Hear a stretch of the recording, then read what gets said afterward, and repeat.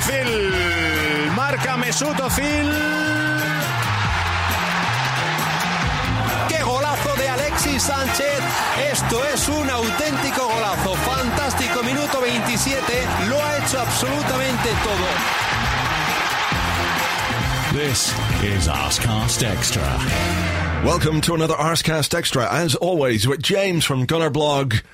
I'm pretty sure this is a goodly morning, James. It is a goodly morning. I was trying to think if there's a word, if we need to upgrade, really, for a morning. Superbly like morning? I don't know. Superbly morning. I mean, it's beginning to feel a lot like Christmas, isn't it? It's come early this weekend. Boy. I mean, it was pretty terrific all round, I'd say. Yeah. I think so. A couple of minor blips, one at White Hart Lane that I'm sort of, casually averting my gaze from, but everything else, thoroughly enjoyable. Yeah, and some people would have a lot to say about this weekend. Some people wouldn't have very much to say at all, No thoughts, no comment. That guy might not have much to say this weekend. It's tempting to do the entire second half of the show just answering all questions like that. Yeah. In tribute. Here, dear Andrew and James, when everyone's fit, who's our best 11? No thoughts, no comment. Yeah.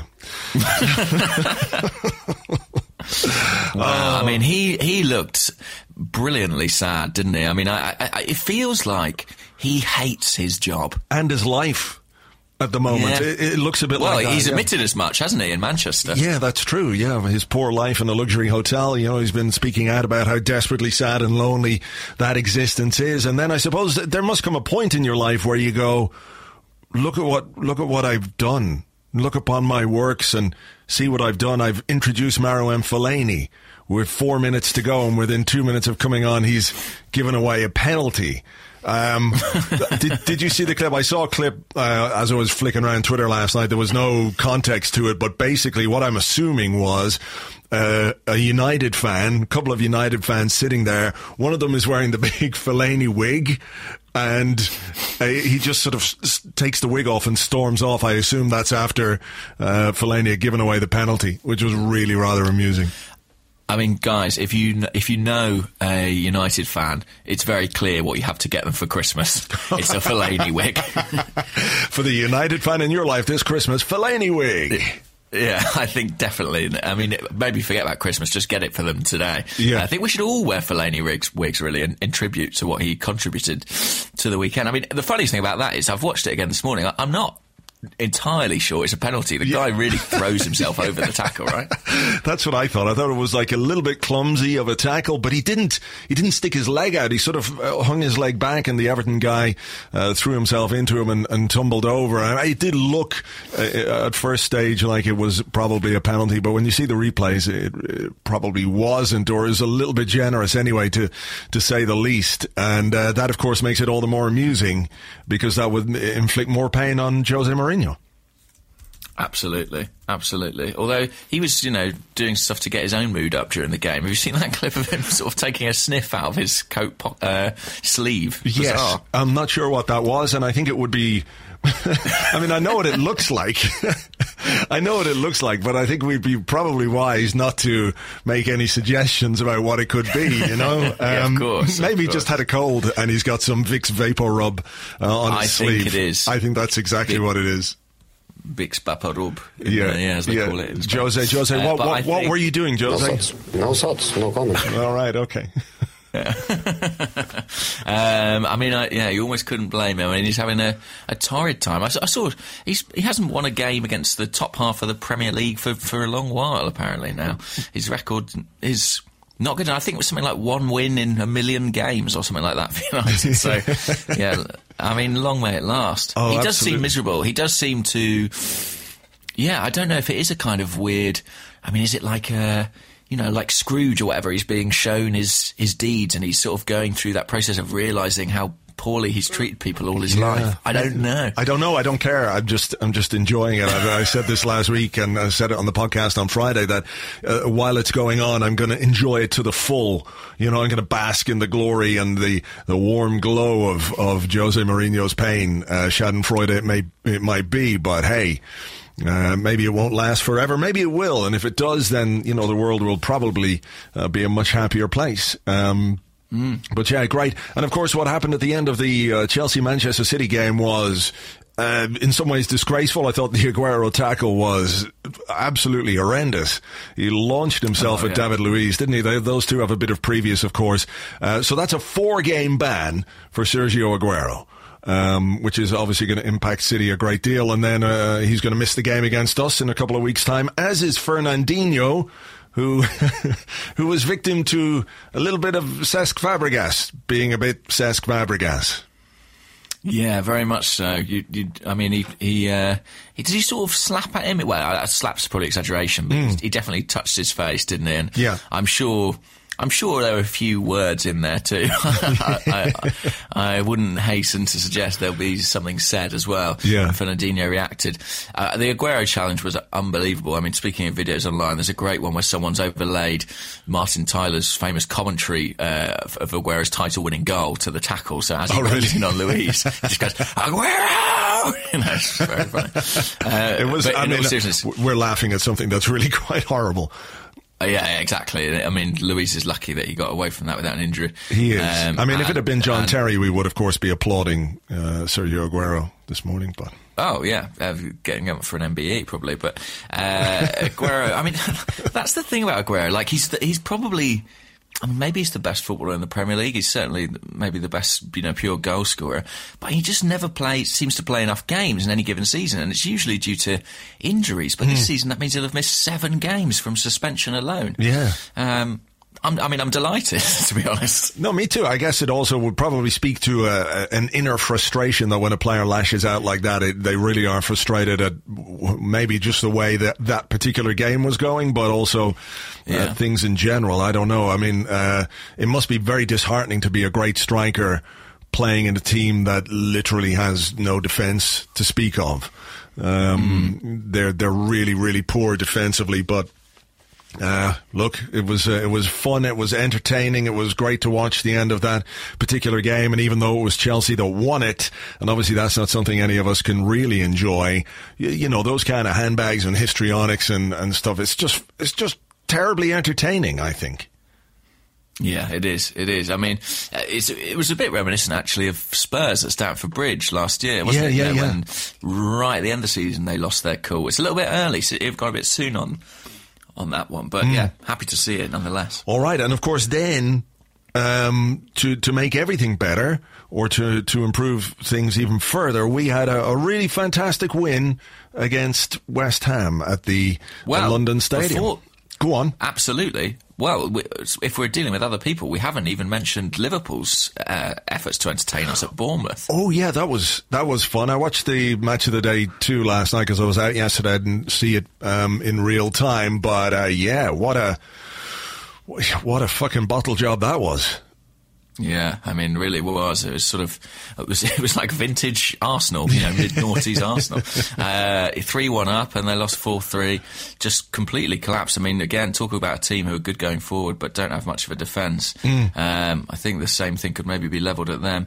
They had a couple of players missing, Lucas at centre-back, Milner at left-back. It doesn't look that strong really on paper, and Bournemouth exploited that. And Jack Wilshere, he played all right from what I saw, tidy, without ever being dominating, but a good contribution to the Arsenal cause from Jack Wilshere. Yes, absolutely. So yeah, I mean a good weekend all in all, and just once more for Jose Mourinho.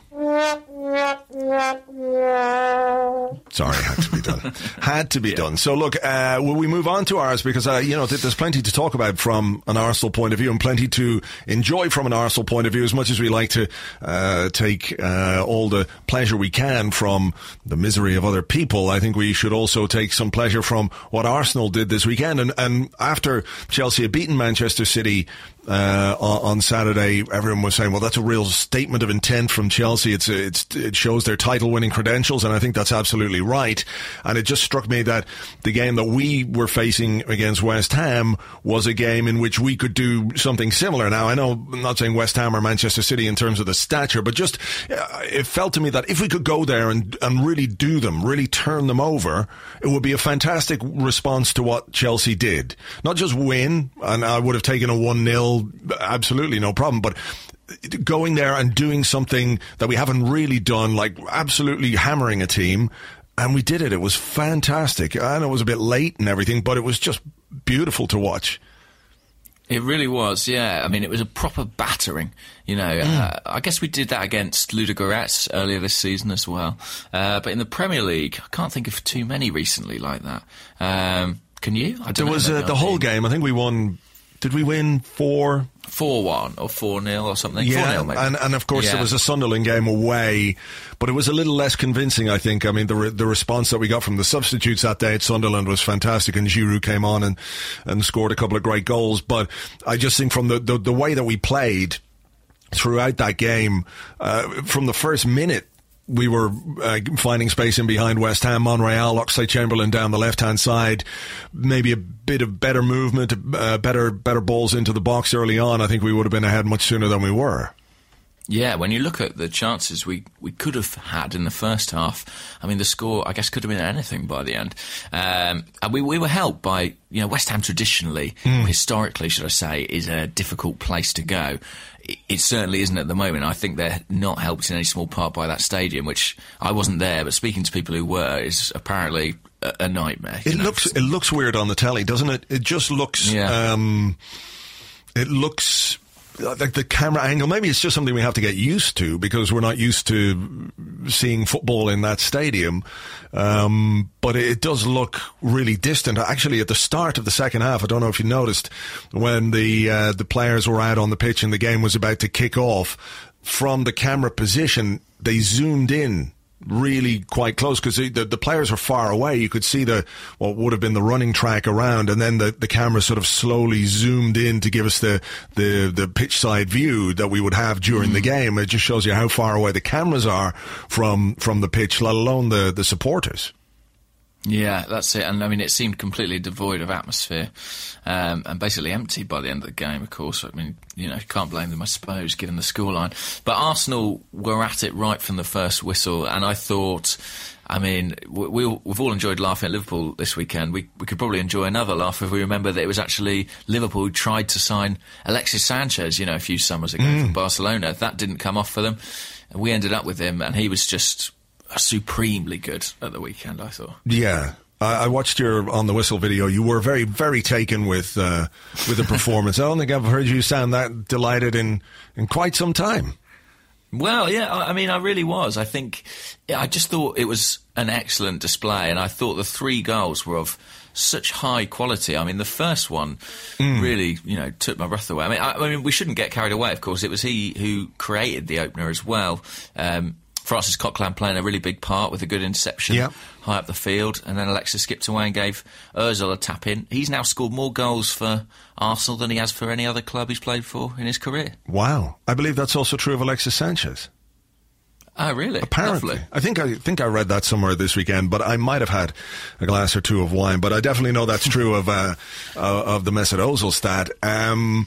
And he's done it quicker than he did at Real Madrid as well. Right, and when you consider how many other people are scoring goals at Real Madrid, so I don't know whether that makes any... I don't know why I'm saying No, I don't know what to conclude from that, really. No, neither do I. Anyway, he's now also... I mean, I don't know why I'm kind of all stats. He's matched his Premier League tally for last season as well. So, you know, basically, he's scoring goals now, and that's a good thing, right? Do you think that the fact that Ozil was there sort of scoring goals and playing further forward, certainly much less deep than he has been in a couple of the recent games, was because we had Granit Xhaka in midfield? I know we're going to talk a bit more about Alexis, and we're going to talk more about the goals and some of the other players, but I thought Xhaka was really, really good in a not particularly flashy or showy way, but what he did was really efficient. Some of his long passing was absolutely superb. Yeah, I agree. His passing was amazing. I thought he was excellent, and I thought it was exactly the sort of performance he needed, really, to cement his place in the team. There was one pass in particular. I think it was out to Monreal in the first half on the left wing, where not only was the distance perfect, but he sort of managed to kill the ball. You know, it didn't bounce at all. It was perfectly weighted.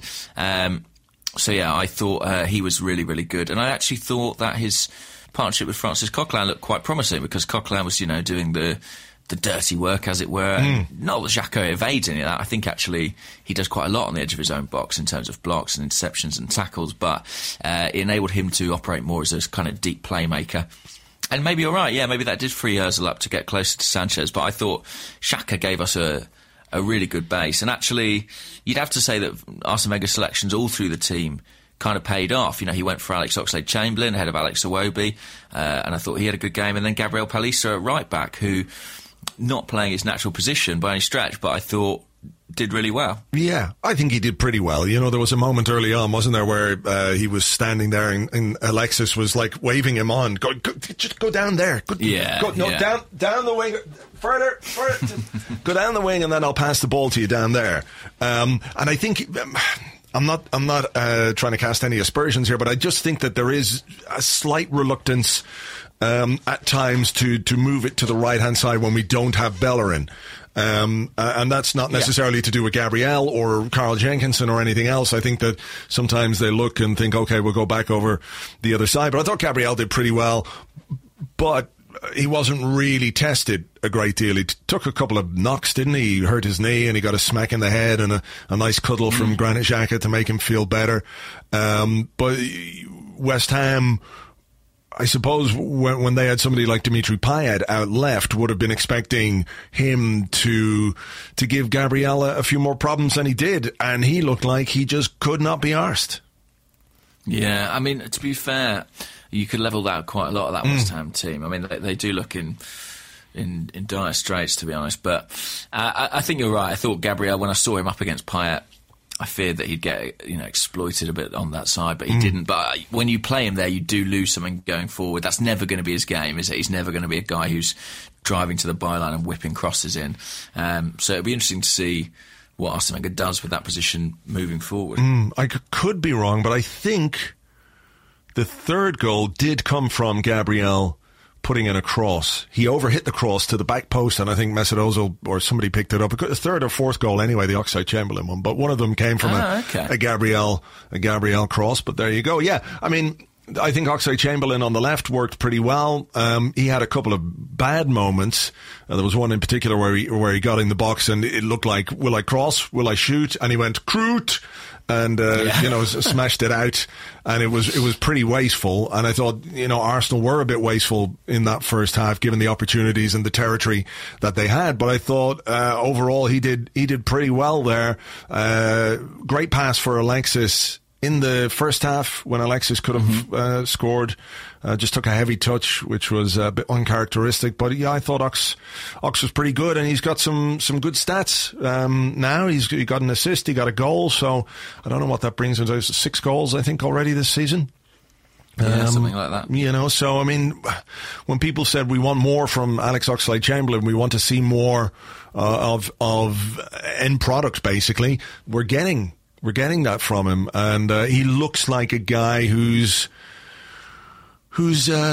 found some confidence again. The head doesn't go down as much. He's 10 starts, 10 sub appearances, 6 goals, 3 assists so far this season. So, compared to the last couple of seasons, that really is a step forward. And he gives you, I mean, Arsene Wenger spoke about the power he gives you on the counter-attack, and that was really noticeable watching the match at West Ham. Every time we broke forward, he seemed to be integral to it. But so I thought he did really well. I mean, basically, it was an interesting one because it was kind of like we were so dominant in the first half, and we could have scored more goals. We didn't, and you did slightly fear then that we were going to allow West Ham back into it, especially with the kind of ongoing soap opera about will Andy Carroll come on or not. I was just about to mention that. Actually, it was ridiculous, wasn't it? I mean, I know Andy Carroll scored a hat-trick against us in April, and, that feeds into the story of the game and what a threat he can be. So it's not like we're unaware of that. But they seemed just a little bit obsessed with what Andy Carroll was doing. Andy Carroll is warming up at half-time. Andy Carroll's getting ready to come on. No, Andy Carroll's put his bib back on. Andy Carroll's sitting down again. Andy Carroll is just sitting there being Andy Carroll. At one point, they did literally cross to him to inform us that Andy Carroll was smiling on BT Sport. Go on. It was kind of surreal, and also after a while, it took him some time to be introduced. I began to wonder: is he even fit? Is he just there as a kind of strange totem to try and spook us? Do you know what I mean? I think send him out. Sorry, you go. No. I was just gonna say, yeah, it did seem like that. That just his sheer presence, his aura, his Andy Carroll, Old Spice, Blue Wicked Musk would cause us some problems. But it was 1-0 when he was about to come on. Just as he was waiting on the sidelines, Alexis scored his first goal. Absolutely sensational goal. Andy Carroll came on, and I think his first touch was to clump the ball out for a throw. So yeah, it was a bit of an underwhelming intro, even though he did score, of course. Yeah, he did score, actually, and Arsenal probably were a little bit guilty on that goal of just not reacting to Payet's free kick. As quiet as Payet was, it was a great free kick. And 3 West Ham players were kind of running in to knock in the rebound, pretty much unaccompanied. So, we can't have too many complaints about losing the clean sheet there. But the whole Carroll narrative that ran through the game, it was kind of funny that the moment he was introduced, when the game was relatively finely balanced, West Ham were making some semblance of recovery. That was the moment that Alexis, seized upon the opportunity to score. And it was, that was an audaciously brilliant goal, I thought, that first goal. Oh, it was, yeah. Yeah, I do think, there's been a lot of talk, understandably, about his third goal. But the first one is, there aren't many players who could score that. No, it was amazing. The first touch was absolutely sensational, wasn't it? Because Mustafi really fizzed that ball into him, and he flicked it around the defender, held him off, shaped the shoot, shaped again, and then lashed the shot across the goalkeeper from what was a really tight angle. You would expect... I don't know if you'd expect your goalkeeper to save it from that kind of angle, but he just had no chance. It was absolutely brilliant centre-forward play that if any player in the world had done, people would be, completely creaming themselves about that goal. So for me, as much as I loved the third goal, I did love the third goal a lot, just the way he sat the goalkeeper down and did the little dummy and the chip. It was the goal of a man of huge confidence. For me, the first goal was the best out of the hat-trick. Yeah, me too. And also the timing of it, so important. It's like that American expression about a player being clutch, coming through in clutch moments. It's at the point where the game is sort of very finely poised, and he was the guy. He was the guy, he stepped up and he made the difference. And from that point on, it sort of became a question of how many, really. Yeah. It's, sometimes you have a game like that, and if Andy Carroll had come on and equalised, and it's 1-1, everyone would go, oh God, here we go again. This is a road we've been down before, or a road well travelled, and we don't particularly like this road, but, this is what it is. But when you've got a player like Alexis Sanchez, in the form that he's in, with the ability he has, the quality he has, and the desire to make an impact on games that he has, it's those guys who can set your team apart from the others when it comes to a title challenge. That's what it felt like to me, that, okay, we've had good players down the years, but what we've had probably in our all of our title-winning teams are match winners. Guys who, when you really, really need them to do something, are able to and can change the trajectory of a game. And he's becoming that player now for us. Yeah, he is. And he can, if you look at that first goal, it shows you how much he can accomplish almost on his own. That pass was fizzed into him at pace, and I know that's a good thing, but so few players would have been able to even bring that under control, let alone turn that into a goal-scoring opportunity. And, he's really having an absolutely outstanding season, because when you look at the numbers as well, I think he's got 13 goals now, something like that. He's a joint top scorer in the Premier League. I think he's our most creative player as well in terms of assists.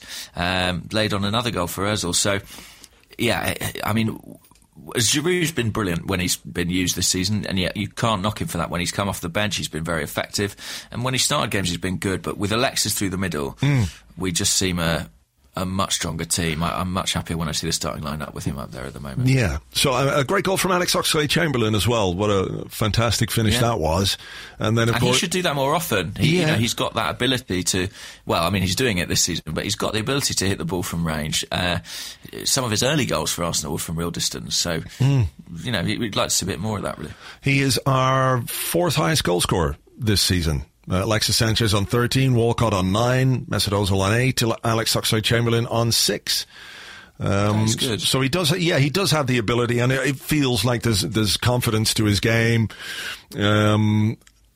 And that does make a difference. Arsene Wenger speaking about confidence, obviously, when he was talking about Carl Jenkinson, that he's a guy who's absolutely shorn of any confidence at this moment in time, which is why Gabriel was playing. Conversely, you're looking at Oxlade-Chamberlain, who's beginning to feel like he can contribute in a big way again. So, I mean, all in all, a really positive day. And obviously, he got the assist for the third Alexis goal, slightly offside, ever so slightly. But that takes nothing away from the finish.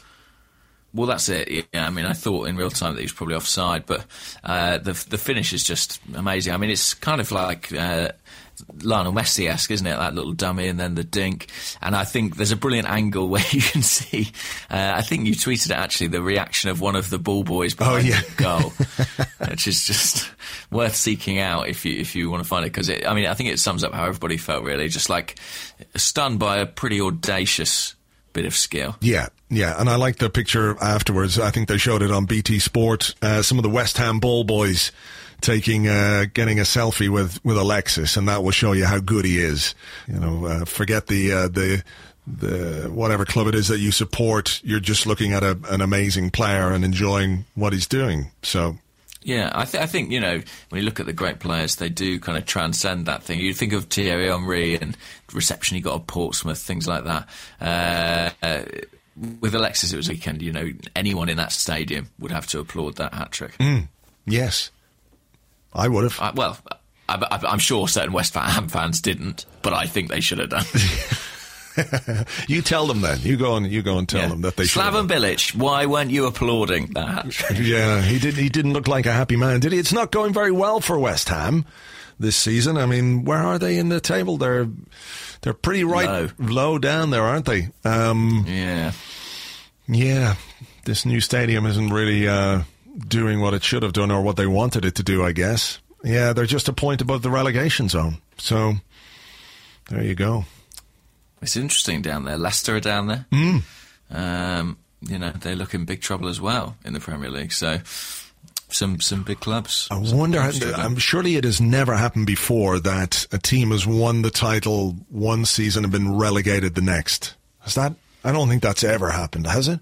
No, I mean, surely if they were to go down this year, what could never happen is to come up, win the title and be relegated in the space of 4 seasons. Oh, that would be amazing. Is it 4? I think. Yeah, or was it 3? So they came up. They only had 1 year in the Premier League before they won it. Jesus. So yeah, I'm putting some money on them to go down just to sort of complete the bizarre, weird trajectory of whatever's happening to Leicester City. Yeah. And win the Champions League at the same time. Yeah, that'd be quite the double, wouldn't it? Jesus. It'd be amazing. So yeah, look, a really positive weekend then from an Arsenal point of view. Anything else that caught your eye over the course of this?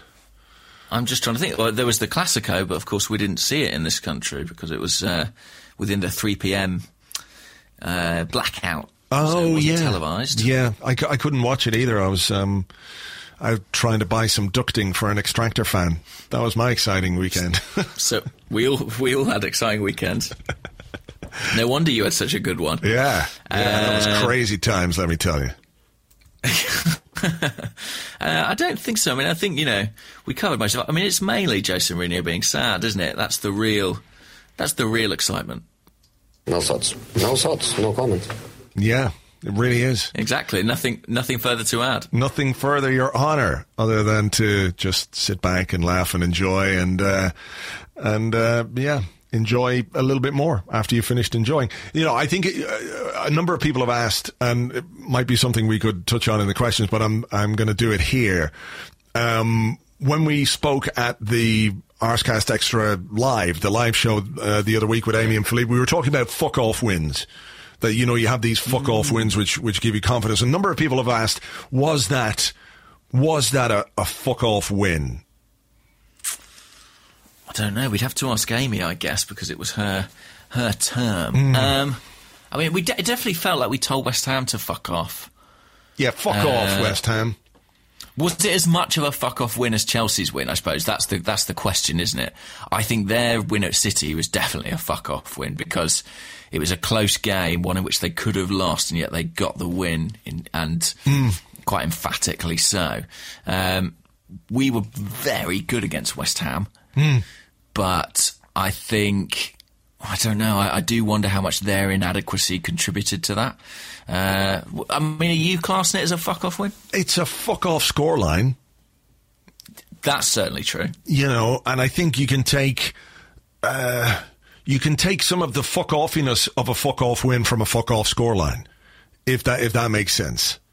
Right, yeah. It's relative. Like a fuck-off win would be 3-0 against Manchester United at Old Trafford. That would be the fuck-offiest of fuck-off wins.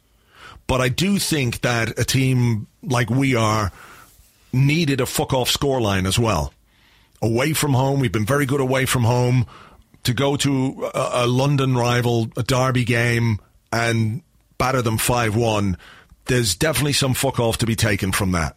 Even if it's not necessarily a completely 100% fuck-off win. I hear you. I think you're right. I think it's a fuck-off scoreline. Yeah. And we should derive some satisfaction from that.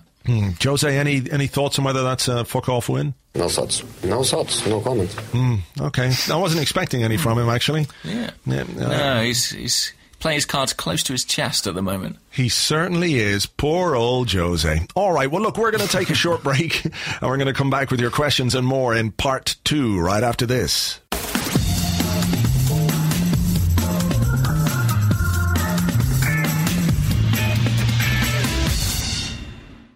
Welcome back to the Arsecast Extra. This is part 2 of the show where we answer the questions that you sent to us by Twitter at Gunnerblog and at Arseblog, and also on the Arseblog Facebook page, which is facebook.com/the Arseblog. But James, tonight you're going to be representing at the FSF Awards. I am. It's going to be, it'll be lovely. A stiff competition, though, in the best podcast category. Yeah, there is. Big boys in there, in fairness. But of course, what you're going to do is go along to these awards. You're going to go into the back of the hotel, the Renaissance Hotel, beautiful place that it is, there at King's Cross, and you're going to don the outfit of a waiter. What you're going to do then, sneak into the kitchen, serve lasagna to all the other contestants that we face. Tottenham lasagna. You know what I'm talking about here. I know what you're on about. Before that, of course, you will have gone to any of the local pharmacies and bought up every single packet of Imodium that they have. So there can be no relief for our competition, and they will be vacating their everything. They'll have to vacate the premises, and you will be left to pick up the award by default. I think that's how it's going to go. That's the kind of win we want. Would that be a fuck-off win? Oh, that would be an absolutely fuck-off win. Fuck off, go shit yourselves win. The ultimate. Absolutely. The ultimate. No, we should say that, all the other podcasts are very good podcasts, and there's no ill feeling whatsoever. We just really, really want to win. We really want to win, yeah, and we hope you shit yourselves so that we can. And thank you to those who voted as well. I know we put out a couple of shout-outs asking for votes, and people said they did, so thank you very much. Thank you, and to all the people who didn't, if we don't win, it's all your fault! You damn you! Unless you legitimately prefer one of the other podcasts nominated, in which case, fair enough. Yeah, but okay, yeah. That's just a matter of taste, I suppose. Yeah, some people don't have any, I guess. Yeah, exactly. Anyway, well, listen, have a great time there tonight. I will. I'm going dressed as you, so don't worry. Oh, brilliant. What are you going to do? Wear glasses now? Is that what you're saying? Oh, yeah, exactly. I've got my glasses on now. How are you finding? You know what? It's amazing. No, you haven't. Right now. Well, I have them on right now, yeah. Maybe I should take a picture and tweet it or, something. But I've got my glasses on right now, and I was like, at first I was sort of like, well, I don't necessarily need glasses. I'm pretty sure I don't need glasses. And the guy said, you probably do. And now that I've been wearing them, it's all like, oh shit, I really do. I can see things so much better, like my computer screen and my phone. It's a revelation, James. Really? So you just basically didn't realise you needed them? Is that what happened here? That's basically it. Until such time as it was pointed out to me that whenever I was reading anything or whenever there was anything up close, I'd sort of hold, what's that? You sort of look away from it and stuff. So it turns out, my close vision is affected. So it's quite something. To be able to see in real ways, it's great. The gift of sight. Yes, it's marvelous. It's marvelous. But look, when we get on with the questions, let's have some questions. Yeah. All right. This one I'll go first here because I have one right here. Okay. And it's from Mark Ledsome at Ledsome Mark, and he says, "Is Shearer right? Is Alexis Sanchez not world class until he wins the Premier League, or is Alan jealous that he'd fall over trying a feint like that?" I presume talking about the step over for the third goal.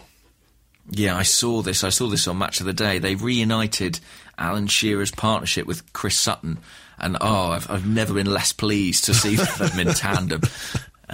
Chris Sutton's not my favourite pundit, I must be honest with you. No, he's terrible. But he's one of the worst. But they had the old Gary Lineker was pressing Shearer on whether Alexis now qualifies as world class, having said previously that, of course, Sergio Aguero was the only world class player in the Premier League.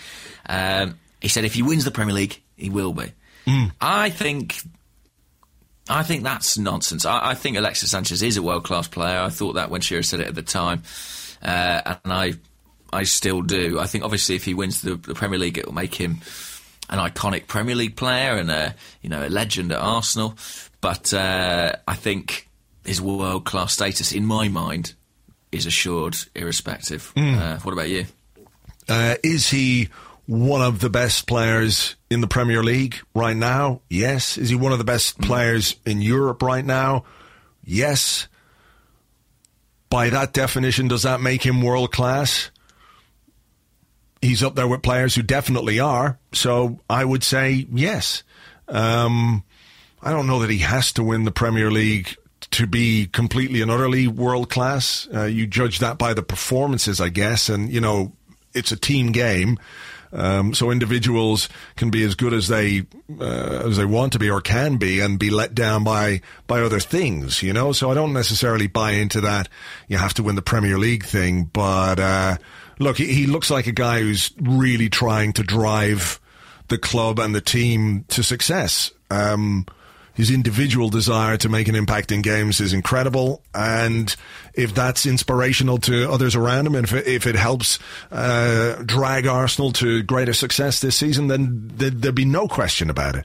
But, we know what we're seeing. Arsenal fans, we know what we're seeing. With Alexis Sanchez. He's scored more goals than any other Arsenal player this season. He's got more assists than any Arsenal player this season. He is, to all intents and purposes, the main man. And, I think the quality of his performances, his numbers, his stats and everything else would pretty much say, yeah, he's a world-class player. Because who wouldn't have him right now? That's the other question. Yeah, well, that's the terrifying question, guys. No, but I mean, what club would not want Alexis Sanchez? I think that's the point. And Shearer, I think, might be on something if Alexis had never won anything in his career. But in the last couple of years alone, he's won the FA Cup, and, we might not think too much about it in England, but he's won the Copa America twice within 12 months, with Chile as well, which is an incredible feat. He was the player of the tournament in 2016 at the Copa America. He's won La Liga, he's won the Copa del Rey, he's accumulated plenty of medals in his career, so I don't think it's a question of he's a good player, but he's never really won anything. Yeah. He's won plenty. Yeah. The Premier League would crown that, obviously, and in our eyes, because we won it. Or the Champions League would be nice as well. But there's time. Yep. Okay, your question. My question. Okay, so this is something I tweeted about the other day, but Jazz, who's at Jazz AFC, says, where do Alexis's 3 goals at West Ham rank among Arsenal's best ever hat-tricks? Pretty. I think on the quality of the goals, it's got to be pretty high, right? Yeah, I mean, everyone points to the Bergkamp at Leicester one, and there were 2 absolutely sensational goals in that hat-trick. The first one, the curler into the top corner, and then the third one where he juggled the ball and stepped inside. The second goal in that hat-trick was, it was good, but it was one of those where didn't the keeper get a touch and it looped up and then in? You know, keepers or defenders getting a touch on the ball always slightly spoils a goal for me, which isn't to say it's not an amazing hat-trick. Of course it is. Alexis's first goal, incredible, like truly brilliant goal. Third goal, audacious, fantastic, but a little bit offside, so I wonder, does that take something away from it? Second goal, that's one of those where if your goalkeeper had let that in, I think you might have been a bit disappointed. Would you have been disappointed, yeah? I think so, because, I mean, it's quite clear where he's going to go. Do you know what I mean? He's going to go across him. But I mean, in terms of the great hat-tricks, I'm trying to think. Obviously, Thierry Henry against Roma was a great one. Kanu at Chelsea. Kanu at Chelsea, yeah. But I mean, obviously the significance of those goals, you know, coming from 2-0 down to win back 3-2, I think obviously helps that one. There was a few shouts on my Twitter timeline for Olivier Giroud at Olympiacos as being a good hat-trick last year. Yeah, that was one where we had to win that game. It was a good one. Said Go on. Thierry Henry against Inter Milan, which, as far as I recall, was not a hat-trick. He scored twice. He scored twice, yeah, for sure. Older listeners... Thierry Henry against Liverpool. Yeah. Thierry Henry against Liverpool, that was quite the hat-trick. In particular, you know, the goal, the dribble that did it, and the importance of that game gives that hat-trick something a little bit special, I think. Older listeners will talk about Liam Brady against Tottenham back in the 70s. He scored a hat-trick, but I've seen videos, but it's not one that I lived, so I can't see. But it was an absolutely fantastic hat-trick, and it's the second of his Arsenal career, of course, because he got one last season against Leicester away from home. So he did, and that wasn't a bad hat-trick either, not at all. Speaking of Leicester, Simon Parkijavan, I think. Sorry, Simon. He says, Leicester lose again this weekend, and he's not the only one to ask this question. Did we dodge a bullet not signing Vardy, who hasn't scored since September the 14th? Well, I mean, it's looking that way, isn't it? Obviously you don't know how a player would fare in different surroundings, but, you do wonder how Vardy must feel about his decision now. I mean, obviously he's playing in the Champions League, but he's not even been a guaranteed starter for Leicester this season. He's been dropped on a couple of occasions. He's been in and out of the team. Okazaki's been playing, and they bought the other guy in Slimani, is it? Yeah. But they, I think we did. And if we had signed Vardy, you know, we get all this talk about Alexis and what success he's been through the middle. Had we bought Vardy, we may well never have seen that. Yeah. So... I thought it was a decent enough move to go for Vardy at the time. I hold my hands up to that, but it seems, and so must Arsene Wenger. You know, he tried to do it after all. Yeah. But it seems to have panned out pretty well. I think if we were to get an insight into Jamie Vardy's mind, it would sound something a little bit like this. No! Yeah, that's good. I thought it was going to be another Mourinho no comment, but you've got quite the soundboard there. Yeah, for sure. And I reckon that might go for Mahrez as well. Yeah, possibly. Is that your door? It is my door. Don't worry, someone else can deal with that. I'm not going to answer it. Okay. Well, it would be exciting, but I'm going to just leave it unless it rings again. Speaking of Mahrez, while we're on it.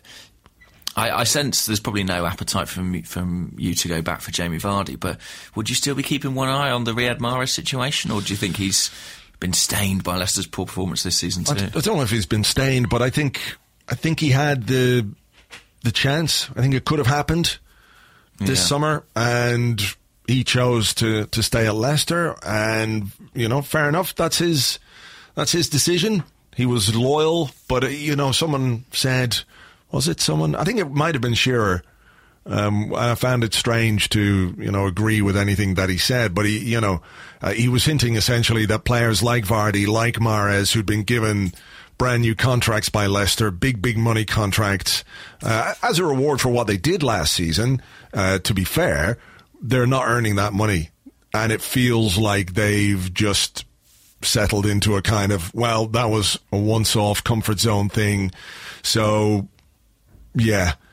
They're really not providing any value for money there. I mean, it's interesting. A number of people have been asking today as well. Chris Kingle is one, at Mr. CJ Wright. The Draxler situation going on at Wolfsburg.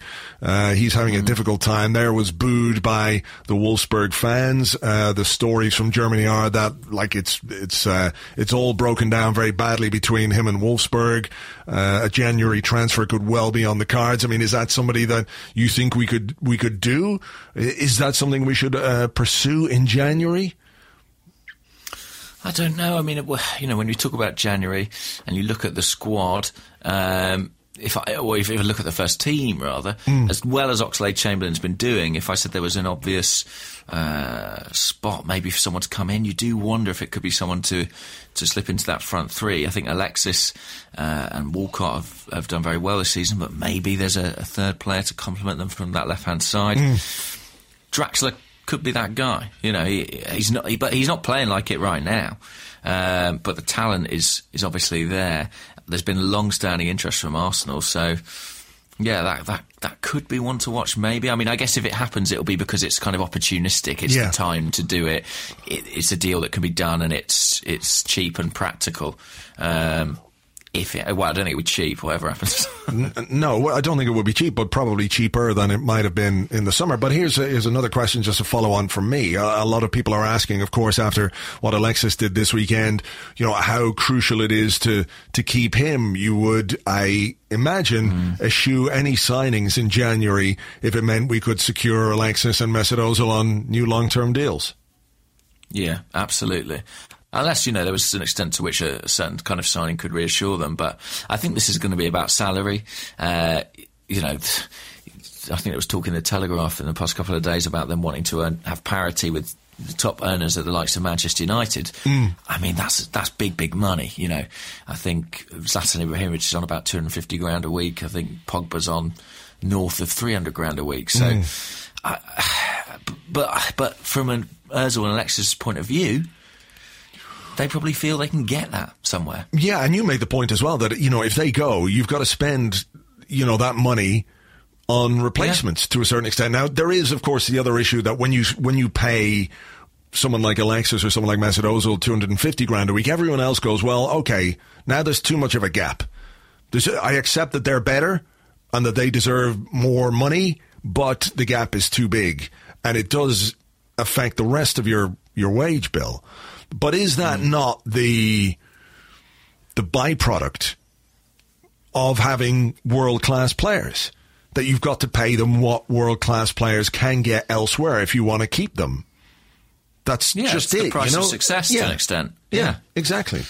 I mean, it's like when people used to say, it's terrible the way, Barcelona and Real Madrid and all the big clubs across Europe, they covet our players. Back in the day when it was Thierry Henry, when it was Robert Pires, when it was Patrick Vieira, when Cesc Fabregas, Barcelona, all these links. But that's what happens when you have really great players. Other teams want them. They don't want the fucking guy who's like 5, 6 out of 10 every week. They want the guy who can give you 10 out of 10 and do it 8 out of 10 most of the rest of the time, So it's just something that you have to contend with. And when you've gone out and you've bought these players for big money and helped them develop into to better talents, I guess, then, you've got to do what it takes to keep them. I completely agree. I mean, look, right now, Alexis, will feel that he's in an incredibly powerful position in terms of his contract talks. Ozil too, but I think particularly Alexis, the way he's playing. And, Arsenal don't have much choice, really. If they want to keep him, they're going to have to pay him close to what he wants. And I'd suggest it's worth it. I really would. I do think that if you're looking to replace someone like him, it's going to cost you a lot, tens and tens of millions of pounds to find a player of that calibre. If you can find one. That's the real question. How long have we been looking for a centre-forward of this quality? And we've got one now. We've spent years trying to get somebody like this. I mean, it was interesting. Sorry, go on. No, I just don't see... I mean, we can all say the name Antoine Griezmann, but it doesn't mean that we can get him. So of course. It's not really this. It's impossible. It's difficult to know if we could ever replace it. Yeah. I mean, it's like when we got the news about Santi Cazorla last week, and Arsene Wenger's asked, "Are you going to go out and buy somebody in January to replace Santi Cazorla?" And he said, "Well, look, we've got plenty of midfielders, but you don't just go out and buy another Santi Cazorla."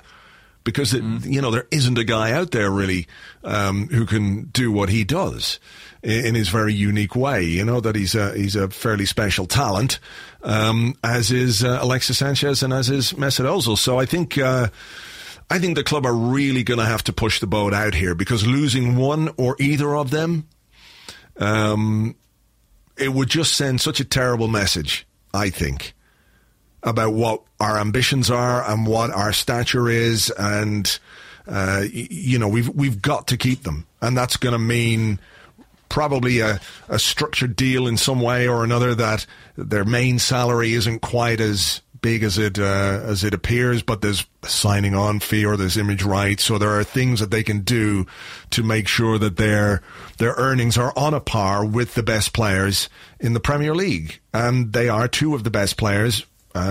Certainly in the top 5, both of them, in the Premier League. And I can understand why they want the money that they want. I mean, signing on fee might be a smart way to do it. I don't know how these things always work, but that seems to make sense, right? That you could only you had somebody in your family that you could ask, James. Yeah, well, absolutely. I mean, I will, but I think... these figures are going to be absolutely enormous. Do you think their future is in any way linked? Do you think if you're Alexis Sanchez or Mesut Ozil, do you think if you see one player going, that would affect how you felt about the club, and vice versa? Maybe, yeah. I mean, I think if we could sign one, then it goes a long way, or some way at least, to convincing the other that the guy... I mean, those two seem to have a special relationship as well. They seem to get on well on the pitch. They look for each other all the time. They know they're the best, don't they, basically? Yeah, I think so. It feels like that. I think so. And I mean, you could see if, for example, Alexis announced tomorrow, "I'm not going to stay," then maybe Mesut Ozil would have a rethink, and vice versa. I mean, there could be a fairly strong link between the two, yeah. I wonder, and you do wonder if they're... agents have a chat and say, well, look, we're going to hold out for this, do you hold out for that? It's funny, when Alexis went clear on goal against West Ham, I sort of remarked that part of me was a little bit surprised that he passed, because he can be quite selfish in those scenarios, and someone replied to me saying, well, I don't think he would have passed if it was anyone other than Ozil. Maybe so. There is something in that. They do seem to look for each other, don't they, more than others. Yes, indeed. All right, I think it's your question. I think it is, actually. Let's have this one from Mark Starling, who's at MarkStarling5 on Twitter. He says, would you rest the big boys, Ozil, Sanchez, etc., against Basel? I would be slightly tempted, a little bit, to be honest. It would depend on how they're feeling. What you don't want to do is necessarily interrupt their momentum or their confidence in how they're playing. But if you look at what's coming up, there's some big games in the Premier League. Obviously, Everton, we've got Stoke, we've got Manchester City coming up. I would be tempted to sort of rotate a little bit, all right, and see what we can do against Basel. I wouldn't not bring them, but I would be definitely tempted to to rest them a little bit from the start. If we need them, we can bring them on, but you've got to have a bit of faith in the rest of the squad. You know, Olivier Giroud should be back. Lucas Perez is there. Alex Iwobi can come in. You know, there are options. Aaron Ramsey, exactly. There are options to keep things relatively fresh. And, you know, as much as people want to complain about what happened last week in the EFL Cup against Southampton, there's no doubt in my mind that the fact that we didn't play any of those big boys in midweek had an effect on our performance against West Ham. And that's the trade-off, you know. It's keeping those players fresh for the Premier League. Obviously, you want to win the game. You want to hopefully win the group. And I think we can do that with the squad that we've got against a team like Basel, not underestimating them in any way. But I do think that it probably would be wise. What do you reckon? Here's another question. Right. Do you think Arsene Wenger will rest the big boys? I'm not sure. I've found it very hard to second guess him this season. Normally, you can sort of say, oh, I think he might do this, I think he'll do that. But it's been much more difficult this season, that some of the decisions he's made haven't been quite what you would expect. I mean, he's been a bit more willing to take risks and stuff with players. So, I mean, it wouldn't surprise me if he just played more or less the same team that beat West Ham. But I think there is room to make changes without it necessarily disrupting too much. Yeah, I think he'll go with a very similar team, if I'm honest. I think he'll try and keep that momentum going. And I think he is eager to try and top the group, you know, at any cost, really. But I personally would probably rest and rotate a little bit, especially given that it's going to be very hard to top the group. We really need a favour from Ludogorets, you know. Yeah, PSG lost at the weekend, though, so... They did, indeed, yeah, heavily so. 3-0 to Montpellier. But I haven't actually looked at that game. I don't know if they were resting players with the Champions League in mind or what have you, but we shall see. I would be tempted to rest a couple. It's Stoke, is it, at the weekend after that? Yeah, Stoke at home, so... Yeah. All right. Should be all right, but we'll see. Yeah, all right. Here is a question from James. Another James at Barrier Freeman. And he says, what advice would you give to someone who appears to have fallen out of love with football, as I seem to? Hashtag Arsecast Extra. That's very sad. I mean, I'd say review the events of this weekend for a start. And if those can't get you back into love with football, if Jose Mourinho's sad face can't make you love football again, I don't know if there's any help for you, really. I agree, and obviously the Alexis Sanchez thing that I would agree, but, you know, I would also say that sometimes it's really important to be able to take a step back from football. And remember that football doesn't just exist on Twitter, and the people that follow the club don't exist just on Twitter, that there are other things to enjoy about the game. There's the social element. So, you know, if you can watch games with friends or find a good pub to watch it in with other Arsenal fans, that helps. That sort of sense of community really helps. But also remember that it's sort of completely and utterly out of your hands. At the end of the day, you're putting your emotions, you're putting your heart into this thing over which you have no control. And that can be frustrating. But if you step back and just realize, look, it is what it is. It's not the end of the world if things don't go the way that we want them to go. I think that gives you the platform to deal with the crushing, inevitable, heart-wrenching disappointments that football and Arsenal are capable of giving you. And then you have these moments which are so amazingly brilliant as well, when you do win things, when you win the FA Cup, when you do the double, when you go a season unbeaten. You have to be able to deal with the difficult things to really enjoy the great things. So that would be my advice. That is good advice. The other thing I always find helpful if I am starting to become a bit disillusioned is I think a kick around does wonders for your appreciation of the game. First of all, just because it's like fun, you know, but it also reminds you quite, you know, the level of skill of the people that you're watching as compared to your own. And that can, you know, ease some frustrations and put things in perspective. Sure. Jose, any thoughts on what James needs to do to fall in love with football again? No thoughts, no comment. Yeah, very fucking helpful you are, you cunt. Yeah, thanks a lot, mate. Yeah. No thoughts whatsoever. Prick. Have you got a question? I have, actually. This is from Gunner Outpost on Twitter. And they inquire, what have you heard about Dan Crowley's return to Arsenal? I have not heard anything about Dan Crowley's return to Arsenal, other than what we saw last week, where he was... It looks as if there were attitude problems, and he was... Oxford appeared to have cut short the loan and sent him back. And it's the second season in a row that's happened. He was supposed to spend 6 months last season on loan at Barnsley, and that was cut short. So I don't know. I mean...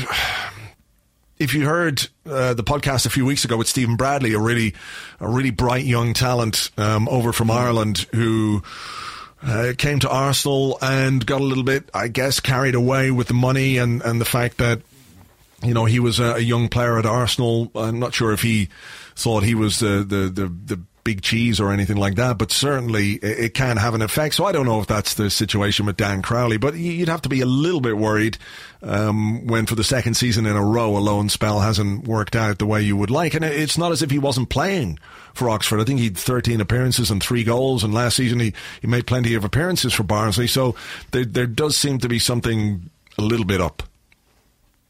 Yeah, I don't think Arsene Wenger will be too impressed by that. It's an interesting one, Crowley, because he's been very talked about since his mid-teens. He came from Aston Villa in 2013 to Arsenal, and, you know, I mean, there were comparisons with Jack Wilshere and all sorts. He's 19 now, so he's still young, actually. But he's not really been knocking on the door of the first team, has he? I mean, he's been involved in a couple of pre-season games, but beyond that... Yeah.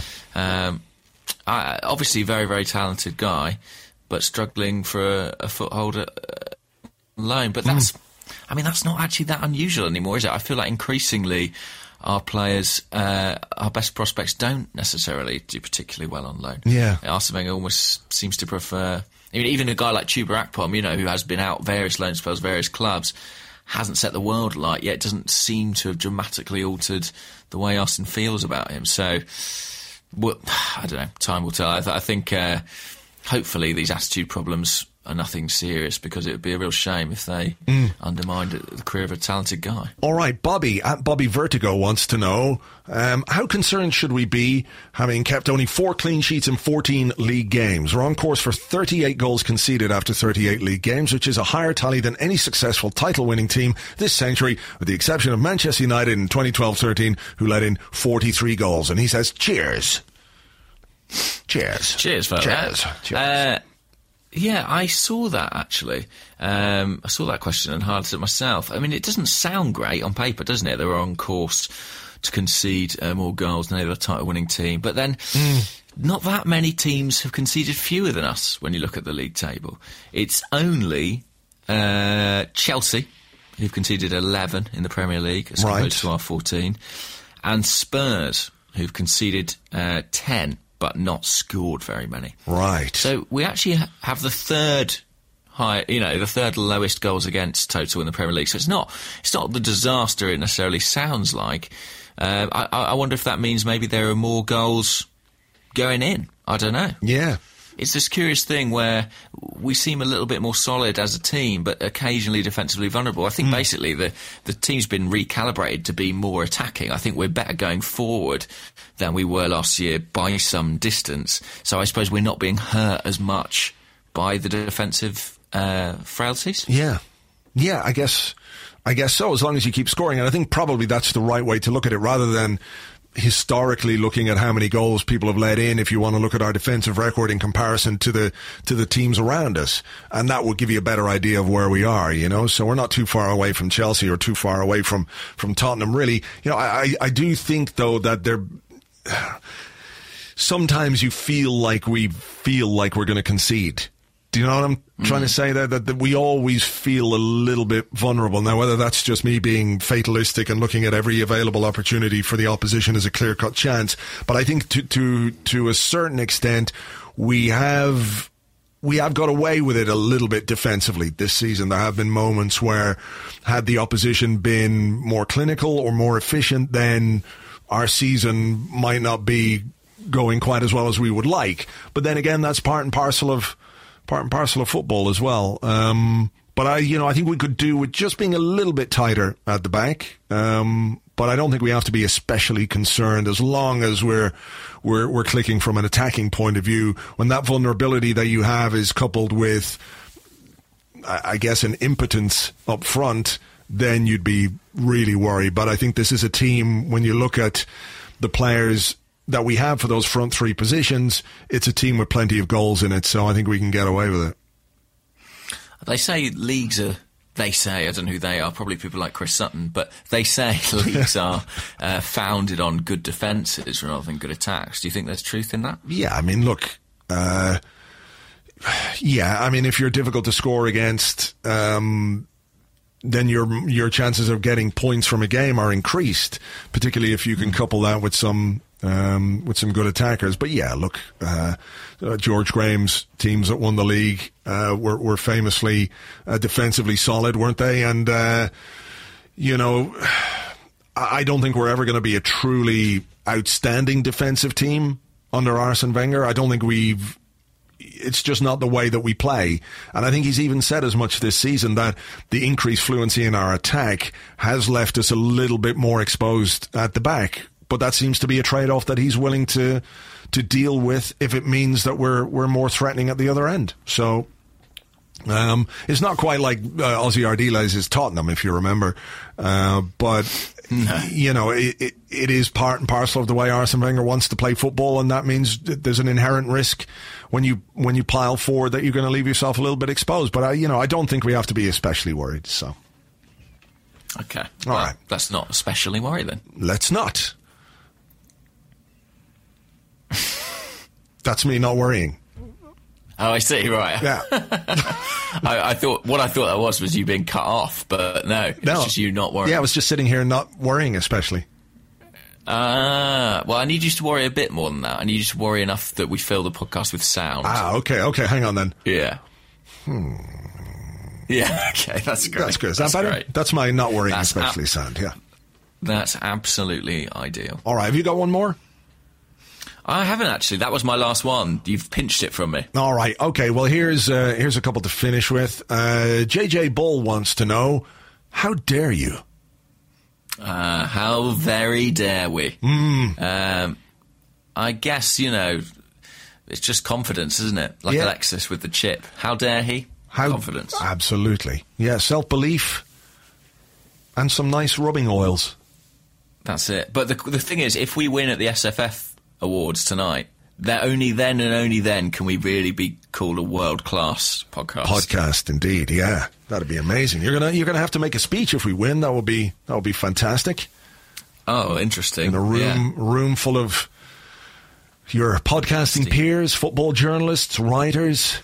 James Richardson from Guardian Football Weekly podcast. He's the host, I think, isn't he? If we've won. Yeah, exactly. He's got a foot in both camps there. Yeah, he'll just throw the trophy at your head. Fuck you. Yeah. But if they win, then there's got to be big questions asked if they win. Oh, the presenter of the awards has just won the best podcast, you say. Oh, how could that have happened, I wonder, you might say. Well, I will say. I'll be asking those questions. I was stood on a table asking those questions. Fix! Yeah. Just shout it out. And then you can try and get in a fight with Robbie Savage if he's there. Like that time he tried to get in a fight with Barry Glendenning. Yeah. A couple of years ago. Well, that was fun. I'll if he's there, I'll remind him of it. See how that goes down. Yeah, do. If Robbie Savage is there, I was talking to him and he said, I'm going to tell you the real reason why Arsenal re-signed Mathieu Flamini. Thierry Henry told me what it is. And I went, oh, that sounds interesting. What is it? And he went, no, I can't tell you. I was like, oh, you fucking dick. Tell me now. Oh. And he wouldn't tell me. So maybe there's some mystery there that Robbie Savage is prepared to release now that Mathieu Flamini is no longer an Arsenal player. He's doing his pointing at Crystal Palace. I can only assume that it's something like, I don't know, Arsene Wenger knew that he would get on so well with Mesut Ozil. He signed Mathieu Flamini to lure Mesut Ozil from Real Madrid. Yeah. It must be that. That's exactly it. All right, final one. Comes from Tom Stevens on Facebook, who wants to know, would it be funnier if a bee flew into Harry Kane's mouth during a match, or if Jose Mourinho totally lost the plot and knocked out Wayne Rooney? Harry Kane already sounds a bit like he's got a bee in his mouth when he speaks. He does a bit, in fairness. He does. I once flew into a bee. No, I cycled into a bee. I was going to say, you can't fly, so I reckon... Yeah, that was wrong. I can cycle, though, and I was cycling my bike very fast as a kid, and there must have been a bee just sort of buzzing along, minding his own business, and I went zoom, and like literally my lip was enormous. It was huge. It like got stung by the bee, and the bee, I assume, went off and died. Isn't that what happens when a bee stings you? Like the stinger comes out and it rips out the insides of the bee, and the bee is like, this is a terrible, painful way to die. Why did you fly into Bees my are arse? They're like an allegory for nuclear war. Do you know what I mean? Like, they've got a big red button, but the consequences for them are awful. So wow. That's the most profound thing I think anyone has ever said on this podcast. If only we'd said it before the voting closed for the SOF awards. It'd be a shoo-in. Well, I mean, we know the whole thing is fixed anyway. It's just completely fixed, you know.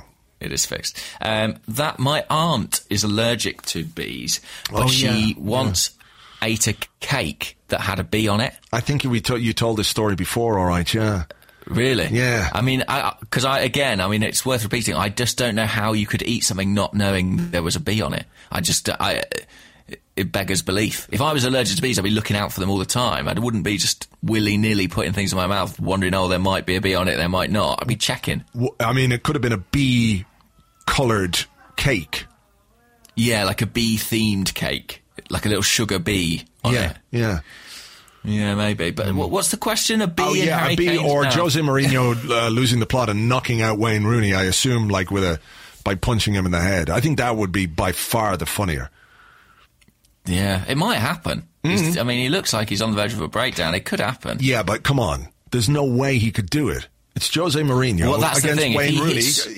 He would just, like, Rooney would just stand there. Rooney looks like a guy that you could punch 50 times in the head and he'd go, again. You know, one of those guys. I think Mourinho would break his hand on that, yeah. That would be funnier. That would be quite funny. That would be funny. When Jose Mourinho punches Wayne Rooney in the head and breaks his hand in doing so. And a bee then flies into his mouth and down his gullet, like that, in Star Wars, where it goes down into the Death Star, drops off a bomb, like stings him on the appendix. And that would be hilarious. I think a couple of bees fly down Jose Mourinho's mouth, breed inside him, and then a fleet of bees bursts forth from inside him and kill him. That would be fucking... Imagine at his post-game press conference, Jose, have you got anything to say? And instead of saying... No thoughts, no comment. He would just be like... And like loads of bees just spew out of his mouth. And Jeff Shreves is running off going, no! I don't like bees. Yeah. He's allergic. He is allergic. I believe he once had a cake, though, Jeff Shreves. He had a cake with a bee on it. Is Jeff Shreves your aunt? Is that what we're saying here? Yes. Yeah, it all ties up. Anti-Jeff.